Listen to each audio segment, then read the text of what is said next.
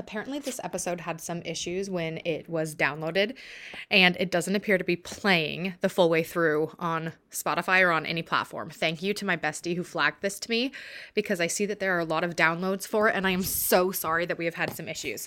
So, this is a re-downloaded episode to give you the full thing in all of its entirety for the 15 years, 15 tips for relationships and marriage. Thank you so much for tuning in again if you tried to listen to it the first time and it didn't work. Here's to round two.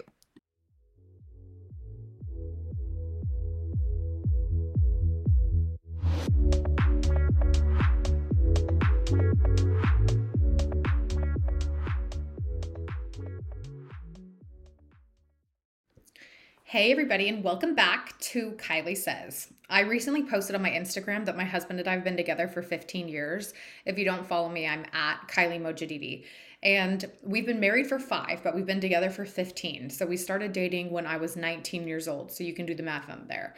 But I thought that I would do a post on tips to get to 15 years together because I did a poll on my Instagram recently and 100% of people that responded indicated that they were interested in learning more or hearing from me on topics like marriage and relationships. So I figured, given the fact that we just reached this super wild milestone, there's really no better time than now to hone in on what makes a healthy relationship and just some tips to kind of keep your relationship alive.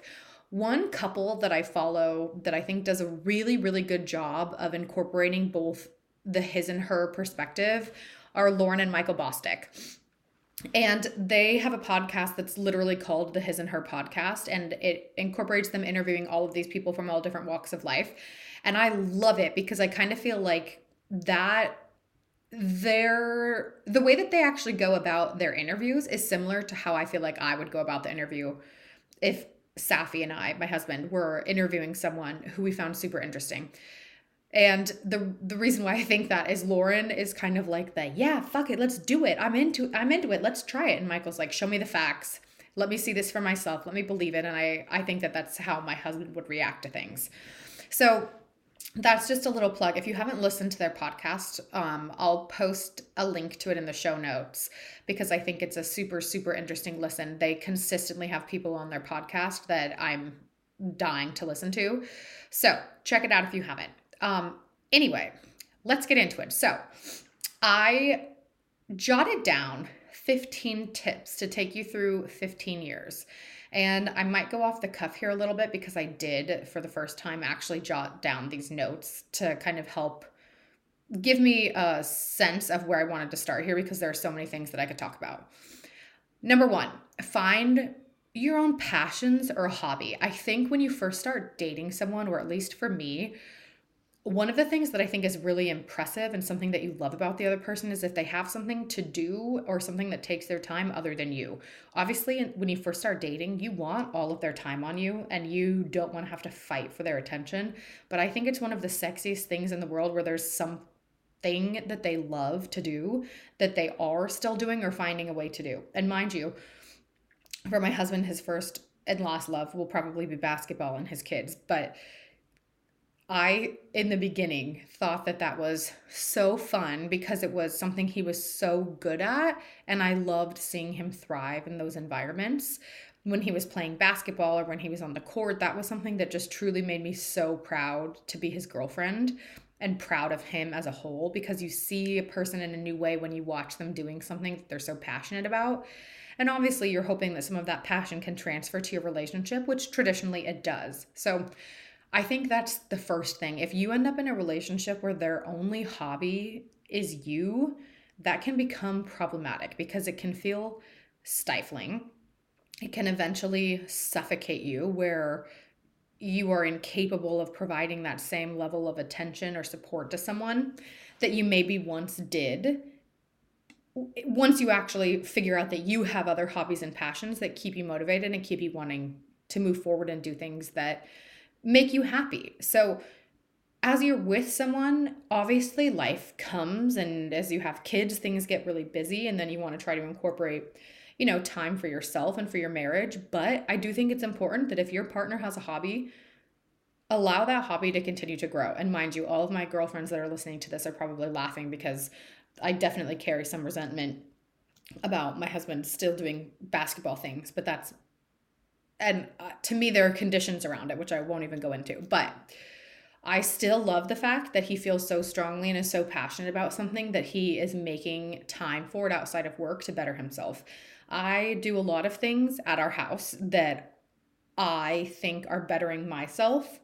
I try to incorporate yoga. Working out is something I try to do all the time. Reading is something I do pretty much every single night before bed. And those, I don't know if those are necessarily passions or hobbies in the same way that a sport is, but if it's something that you're passionate about, which for me, I'm super passionate about continuing to read and learn, I'm curious. That's something that I think it's important if they make time for. If he's in the room when I'm trying to read and he's consistently talking to me or turning on the TV, I will politely ask him to leave the fucking room so that I can read in peace and quiet, because I want to set up an atmosphere for myself before I go to bed. So I actually have the Hatch adult sleep machine. I have the Hatch children's sleep machines for both of my kids. And I have a timer that is part of my nighttime routine. And every 15 minutes a night, I have some wave sounds with this like yellow orange light that's more of just ambiance for me, that allows me to still see my books or my Kindle app on my phone, depending on what form of, what I'm reading. So if the lights are off, I can actually see it. And then once the light turns to purple and it's those ocean wave sounds, then I know, okay, my 15 minutes is officially up and it's time for me to go to bed. But I try to leave in a little bit of that window for myself so that I can wind down in a way that I know is beneficial to me and helps me and makes me feel at peace. Number 2, I think this is probably the most important one. Do not rely on your partner to make you happy. Of course, you want your partner to make you happy. You should not be with someone if they do not make you happy, if they do not make you feel like if they don't make you feel like you're on your way to becoming the best version of yourself, then that's something that you definitely need to look at. But the point that I'm trying to make here is that you should not put all of your eggs in your partner's basket when it comes to your happiness. You are the only person who is ultimately responsible for your energy and your mood and how you perceive situations, people, and things. It is too much pressure, and it is a task that holds way too much weight to put on someone else. Your happiness should not be based on what someone else is able to do for you. Your happiness should be based on how you are able to fill your own cup, and you should share some of those things. And that's kind of where your hobbies and your passions come into play, because you can share in what makes you happy. Your partner can then enjoy or learn and, identify with some of those things. And then hopefully you can grow together. I think that we get so comfortable with the idea of everyone else is responsible for our happiness or responsible for something for us. Just like, he got me in such a bad mood. He didn't get me in a bad mood. I reacted to something he did and got myself in a damn mood. And that's very hard to acknowledge in the moment, but no one else can make you actually feel anything. And one thing that I think is super important is emotion. I've talked about this in a past episode. Emotion is literally energy in motion. So an emotion is just your energy culminating in a way that's literally moving through your body. It can feel like the hardest thing in the world when you're super frustrated or incredibly happy, and then that feeling goes away. But ultimately, I think it's important to not rely on your partner in order to assume that, your only way to be happy is if they are the ones that make you happy, because I just don't think that that's healthy.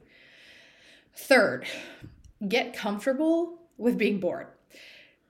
Now, I'm not saying that a good relationship is supposed to be boring, but I am saying that when you get into a good relationship, some of the things that made the initial part of the relationship exciting are likely going to slowly fall away. And what I mean by that is, when you first start dating, you're likely consistently around your friends. Or for us, we were always around our friends. We were always going out. We were staying up late. We were drinking. We were going to parties. We were going to clubs. We were doing all of these things that you're with your partner, but you're not really in that mindset where you're completely 100% focused on your partner, or you're inquiring about them. You're learning about what makes them tick. You're just kind of in the chaos of what goes into being in a night out. And some of that is the most exciting times. Like I have such good memories, some that I remember, some that I don't, of going out with our friends, getting bottle service, going to a random Mexican restaurant in the city afterwards, going out in San Francisco, going out in San Jose, going to our houses, partying with our roommates, having themed parties, like all of the things. And that part of a relationship is so fun. And you get to meet the other people's friends and they become your friends and you have inside jokes and you can mess around with them. They meet your friends, yada, yada. And honestly, those are such fun moments in time and really lay the foundation for kind of how you'll continue your friendships with both their friends and yours as you grow in your relationship. But a lot of that will go away once you are married and once you have your own house and once you start building a family and once your jobs become more serious and you level up in your career. You won't, at least this is my experience, you won't always have time or energy to do all of those things that you used to do. And that doesn't mean that your relationship is bad. And what I mean by embrace the boring, get comfortable with being bored, is that you need to still like your partner when all of those things have gone away. You need to still be able to connect with your partner when you're not blackout drunk in bottle service, getting attention from other people, and your partner is just sitting there doing whatever the hell they're doing. You need to be able to connect with your partner when you're fucking sick and you have been throwing up, or you haven't been able to put on makeup in 3 days because you just haven't felt like it, or you have the energy. You need to be able to connect with your partner when you're experiencing a serious low in life, or when you're depressed, or when you first come home from the hospital after having a baby.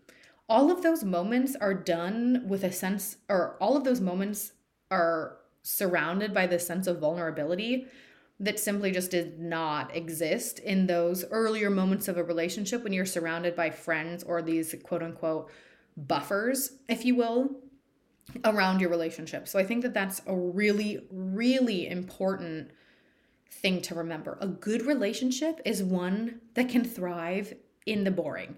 It's one that can thrive in sitting on the sofa, looking at each other and smiling and just being so happy in your life and knowing we did it. We made a home. We built this home. We made these amazing kids. We're so happy. We're exhausted, but we're thriving. That to me is so much more valuable than feeling like the energy that you get when you go out to a club, etc. Like, of course, there are times when I still miss going out and I kind of miss my like pre-parent phase of life because she was legit. But I also think that there's this value that comes with getting comfortable in this new way of life. And boring is probably the wrong way to put it. I guess I would say get comfortable with the comfortable, if that makes sense. Number 4, showing an interest in your partner's hobbies. So this is similar to number 1, that's finding your own passions or hobbies. And I talk about my husband's hobbies at number 1 because to me, basketball feels like more of a hobby than like meditating or reading, because those are just things to me that I just do. They're not so much a hobby. Like for me, a hobby, I guess, is like going to yoga. My husband is not going to do that with me, and I'm not expecting that, but he will show an interest in, if he sees something where he's like, hey, there's this free yoga thing, you should totally go do that. Like when we went on a family vacation relatively recently to Monterey, we stayed at this super nice resort with the kids, and there was yoga Saturday morning. And I told him, I really want to do this. And he said, absolutely, you should go for it. Like, I'll watch the kids, I'll get breakfast in the room, you go and do yoga and come back, and then we'll go do, we'll figure out what we want to do for the rest of the day. And that actually meant a lot for me because it's hard not to feel guilty when you're out somewhere or when you're somewhere else that's not your regular, environment, and say, okay, you watch them and I'm going to go do something for me. But it felt so good to go do something for myself for 50 minutes. And he showed an interest in the fact that I really enjoy doing yoga. I thrive with it more in like a class environment than I do at home. It's just a lot harder to focus at home. Sometimes it's hard to get my mind in the right state that I like it to be when I'm doing yoga, because I want it to be a place where I can really reflect. So I sometimes sign up for classes for yoga outside of the house. so that I can create that environment for myself. And that to me is more of a hobby. That's an interest that I really, really enjoy doing for my mental health. If he sees something that's like yoga specific, or a book that he thinks I might read, he'll tell me about it or buy it for me or say, hey, this new place opened up. I thought that you would be interested in it. That's something that's a super, super small thing, but it does mean a lot. It does mean a lot to me. And I think that this is important both in your relationships with your partner, but also with your friends. If you really know that your friends are interested in something that to you is kind of random or whatever, but if it makes you think of them, I think that those are always things that you should just, text them about, send them an email about, send them an Instagram story about. If you see something that makes you think of someone else or it speaks to them, always send it. I love when I see messages in my Instagram from my friends that are like, this made me think of you, or I thought you would find this hilarious, or just watch this, LOL. Knowing like, I'm going to like this, and that little identification or to show like this is something that I think you are going to be interested in goes a long way. Number 5. Identify things that your partner is good at. So these feel relatively similar, but I don't mean this from a hobby perspective. I mean this from a personality perspective and just like an innate thing that they do. For instance, if you know that your partner is really not good at public speaking, don't necessarily sign them up for a speech at someone's huge event or corporate event, or tell them like, yeah, you should sign up to speak there. But if you know that they can be incredibly thoughtful and in the right environment where they're comfortable, they can shine and bring humor and, clarity to a situation, then encourage those sorts of things. So I think you are the mirror to your partner. So being able to identify something that you know that they are good at and encouraging them to pursue it or at least try goes a long way. Because if you're with someone who doesn't necessarily talk about flaws or talk about things that they don't think they're good at, then it might be a little bit easier to be able to say, you don't do this much, but I actually feel like you'd be really good at this. Like maybe you should look into doing this. Then that might open up a spot for them to say, oh gosh, like I've been thinking about this for a long time, but I just don't think I'm good at that. You can kind of be that mirror back to them to say, actually, like, that's so funny you say that because I've been thinking about this for you. And I really feel like if you just give it a try, you'd actually be great at this. So I think, keeping an eye out for opportunities in areas where you think you can help your partner shine is really important, because there's so much going on during the day, during the week, during the months, especially when you have kids, that like being able to give those little compliments or find something that will help them feel good about themselves is really important. And vice versa. That's something that if, identifying what your love language is, I kind of hate love languages, but I like them at the same time because it gives like a label to something, which I love. I like being able to say, oh, this is a cause for this, or this effect is because of this cause. So from that perspective, I do like that. But figuring out what your partner's is a way for you to kind of encourage, hey, if their love language is words of affirmation, then being able to say, I could hear you on that call upstairs. You did a really good job, even though I know that you're a little bit afraid of talking in public like that, or of public speaking. Like, I really loved when you said this. Now, number 6, plan a date night. Even if you have to force it, it's absolutely a must. I feel like on Instagram, it looks sometimes like other couples that have kids are doing date nights, but the reality is that so many of us that have small kids, especially kids under 3 or under 4 and more than one of them, it is very hard to get out on a date night without some sort of a feeling of guilt, and guaranteed the entire time that you're on that date, you're going to be looking at photos of the kids or talking about the kids. And it's super hard to not just focus on each other. It's super hard to focus on each other because your life, especially when you have children, just revolves around your kids. And the more kids you have, the less time you have for each other. The more kids you have, the more time each individual child needs something from one of you or both of you at different times at the same time. Planning that date night is kind of that forcing function. Even if you're gone for 45 minutes to an hour, you do whatever you feel comfortable with and you find someone who you trust to be able to watch your kids. And then you go and you eat somewhere that can be as casual as Chipotle or as fancy as a steakhouse. And you do something for yourself where you can take time out to be with each other, talk about random things, talk about something that's bothering you, something that makes you happy, your goals, your aspirations.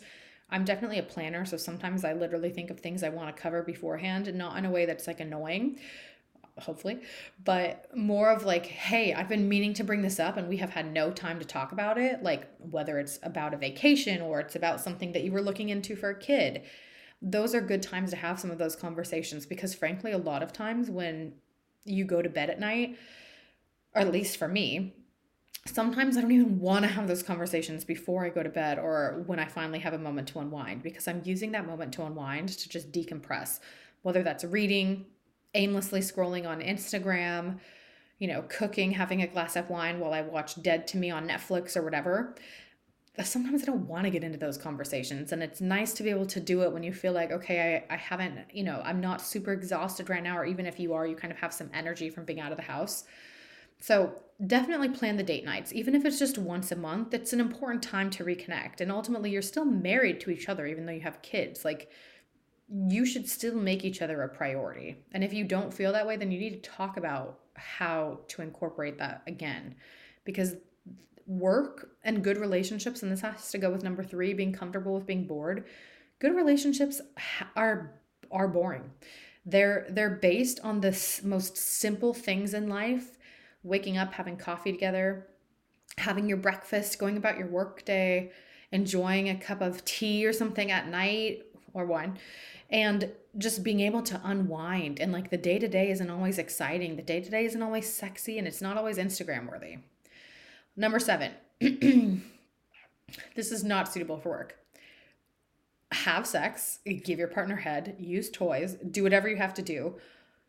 But sex is still a priority. Or if it's not, then it should be. I think that sometimes it's like, I'm too fucking tired.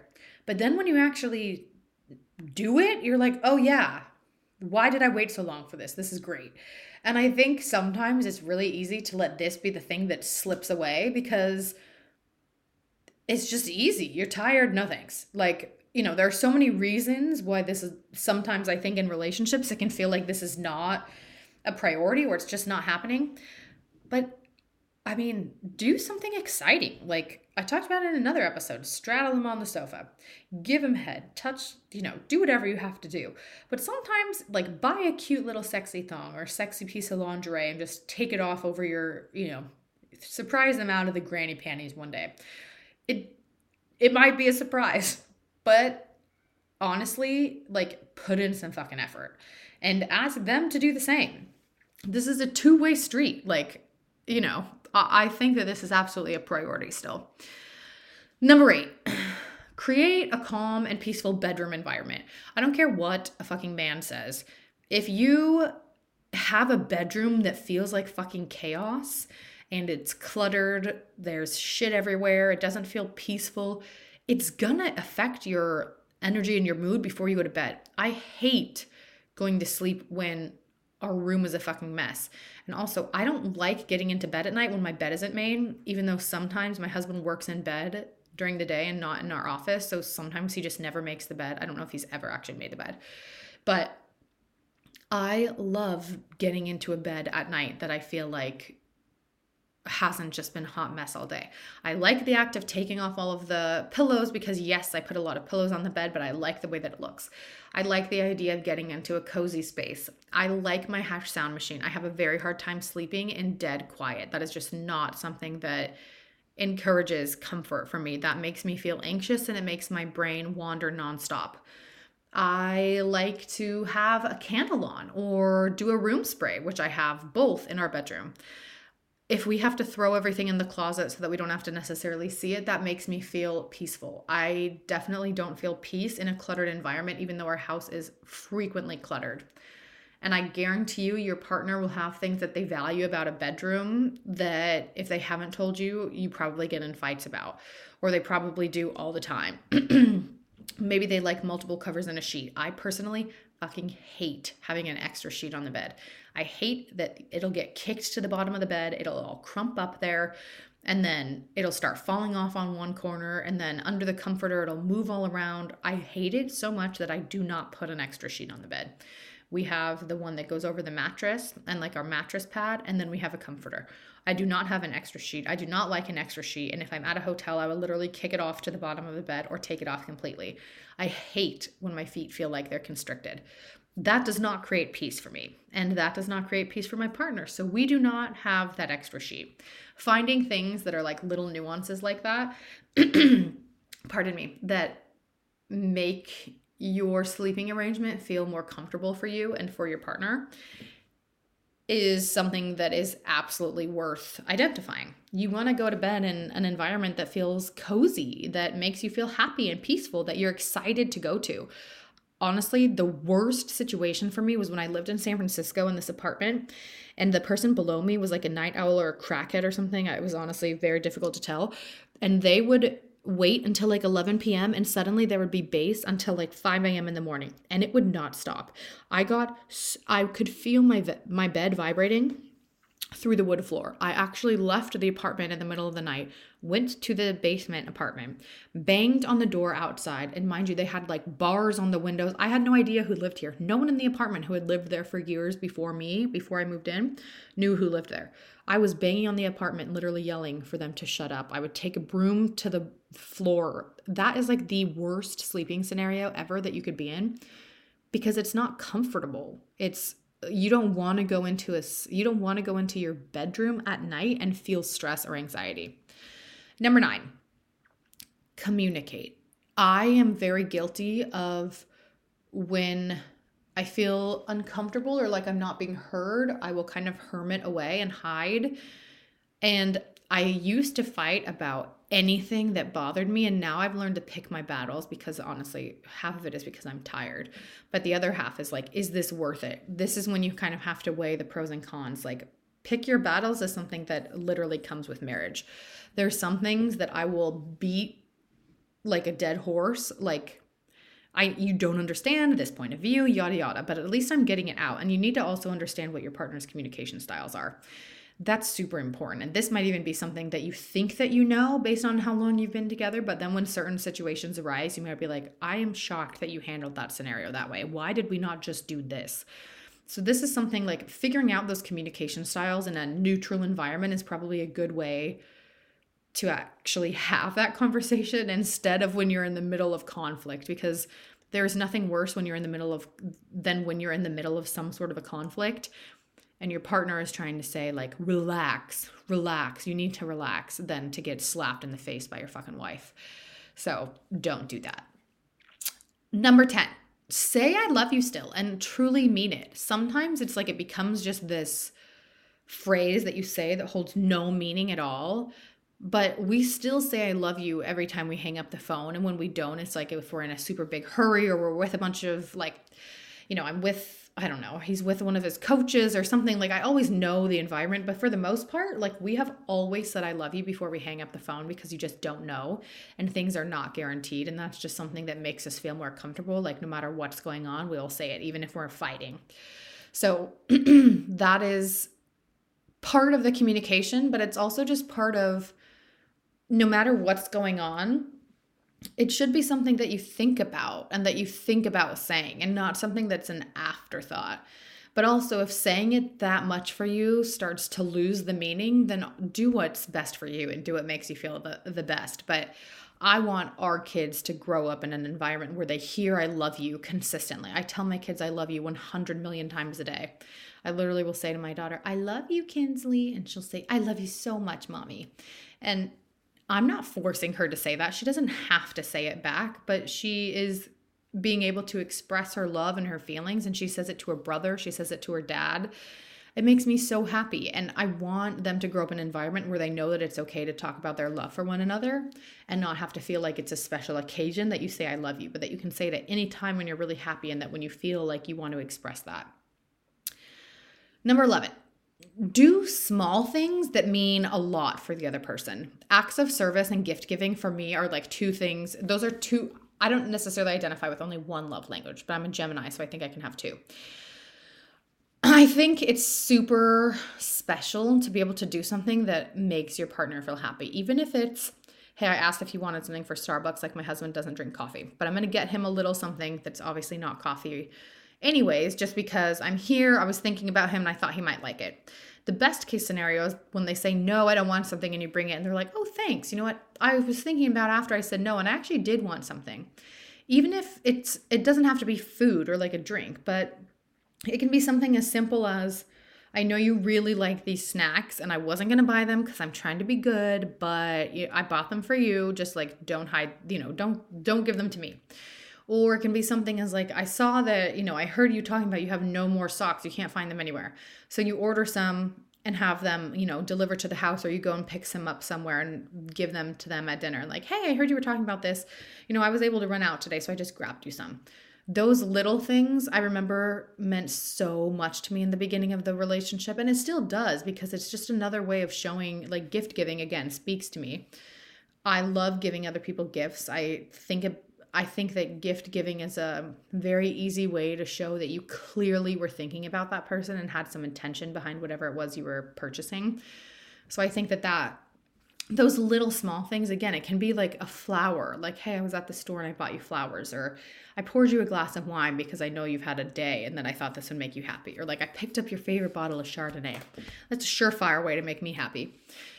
Number 12. This kind of is the same, I guess, but surprise them occasionally. Like, I think those little surprises go a long way, even if it's something super silly, like, I put toothpaste on your toothbrush tonight, or I recorded this one game that I thought that you would like.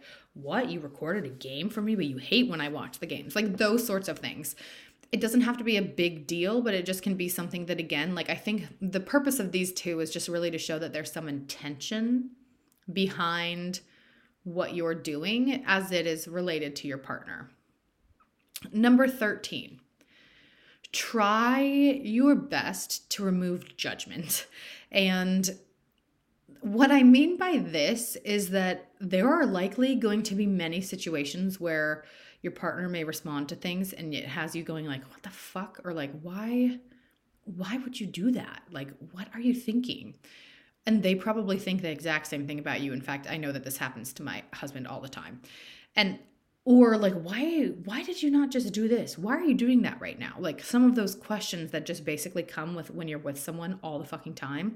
And so those little things start to bother you, especially with COVID. That can absolutely happen. It probably has happened in your relationship. So my goal of try to remove judgment is that it's really hard to not be judgmental on the people that we are closest to, especially when we're around them all the time, where we are very much aware of the flaws that they have and the nuances in their personality and just eccentricities that annoy you. So I also think it's important to remember that, and I'll talk about this in another podcast episode at some point, but most of us are doing our absolute best. That might not always look like our best on certain days based on whatever may be happening that day or in our lives, but most of us are doing our damnedest to be the best that we can be in whatever scenario we're faced with that day, in our meetings, to our kids, at night for dinner. Like, those are just, it's important to remember that you're not the only one who's going through something in this relationship, but if you're not talking about it and communicating,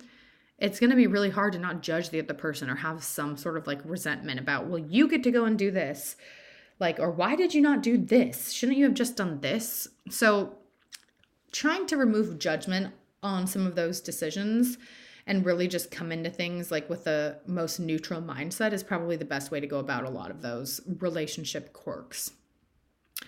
Number 14.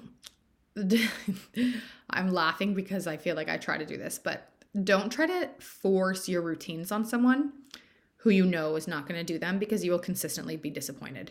I like to do things certain ways. Like, I'll like to work out, and usually I'm working out either super late at night, super early in the morning, or in between calls when I finally get a chance to do something for myself and I have childcare that day, or my kids are napping.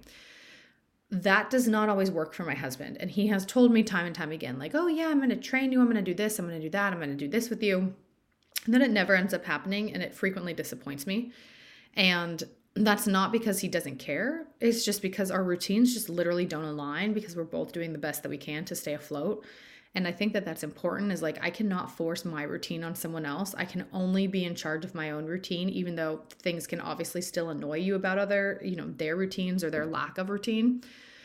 But trying to force your routine on someone else or things that you love on someone else is just not going to work. And then you will never be happy. I told my sister something a long time ago about friendships is it's like, and this is a similar thing. You can be one type of friend, but the values that you uphold and what really matter to you and how you show up for your friends might be one way, but what you get back from someone else may be so different from what you're giving out that you're going to be disappointed. And that doesn't mean that they're a bad friend or a bad partner. It just means that they may not be able to give what you're expecting them to give. And that does not mean that they care about you any less.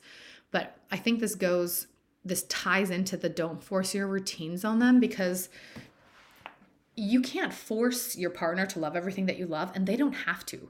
You need to be strong-willed enough and determined enough on your own to say, this matters to me. I'm going to go upstairs and meditate. Are you okay if I'm gone for 10 minutes? Are you okay if I go and do this for something? I usually ask, like, is it okay if I go and do this? Because I don't want to feel guilt associated with me taking some time for myself if I need to, or if I feel like I want to, because the kids are finally down, or usually I'll ask, like, hey, are you okay if I go up and do this real quick? When there's at least one kid with my husband. But your routines are your responsibility is the ultimate point of this one. And lastly, take your space when you need it. I think especially in this COVID environment, there's I don't want to say it's a codependency because it's not, but it's like you're basically, especially when everyone is sick in your household or something, you can't really go anywhere. You can't really do anything. Like COVID brought up all of these scenarios where you're just really stuck in the house with your people. And some places are bigger than others, and some spaces are smaller than others. And sometimes even in the largest of spaces, it can feel like you have no space. And one of the most important things I think in your relationship is like, sometimes the absence makes your heart grow fonder, even if you're literally in the same house. But if you need some time to yourself to decompress where you don't want to be around your partner, that does not mean that you don't love your partner. It just means that you want some time for yourself. This can be a bath. It can be sitting in a separate room by yourself to read. It can be sitting in a separate room by yourself to do something on your computer. Ultimately, just be aware of those moments when you feel like you're being crowded, and not because they're doing anything wrong, but just there might be a moment where you just feel like, I just want my energy to expand here by myself, and I don't want to feel anything bounced off from anyone else.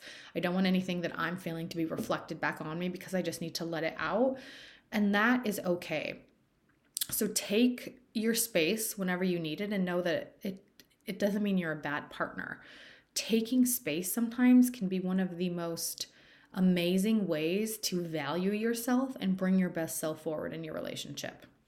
I'm sure there are some others that I forgot, but those are at least 15 things, 15 tips from me after 15 years with my partner, my hubby, that I think are really important to keep in mind. Mind you, I'm not good at all of these.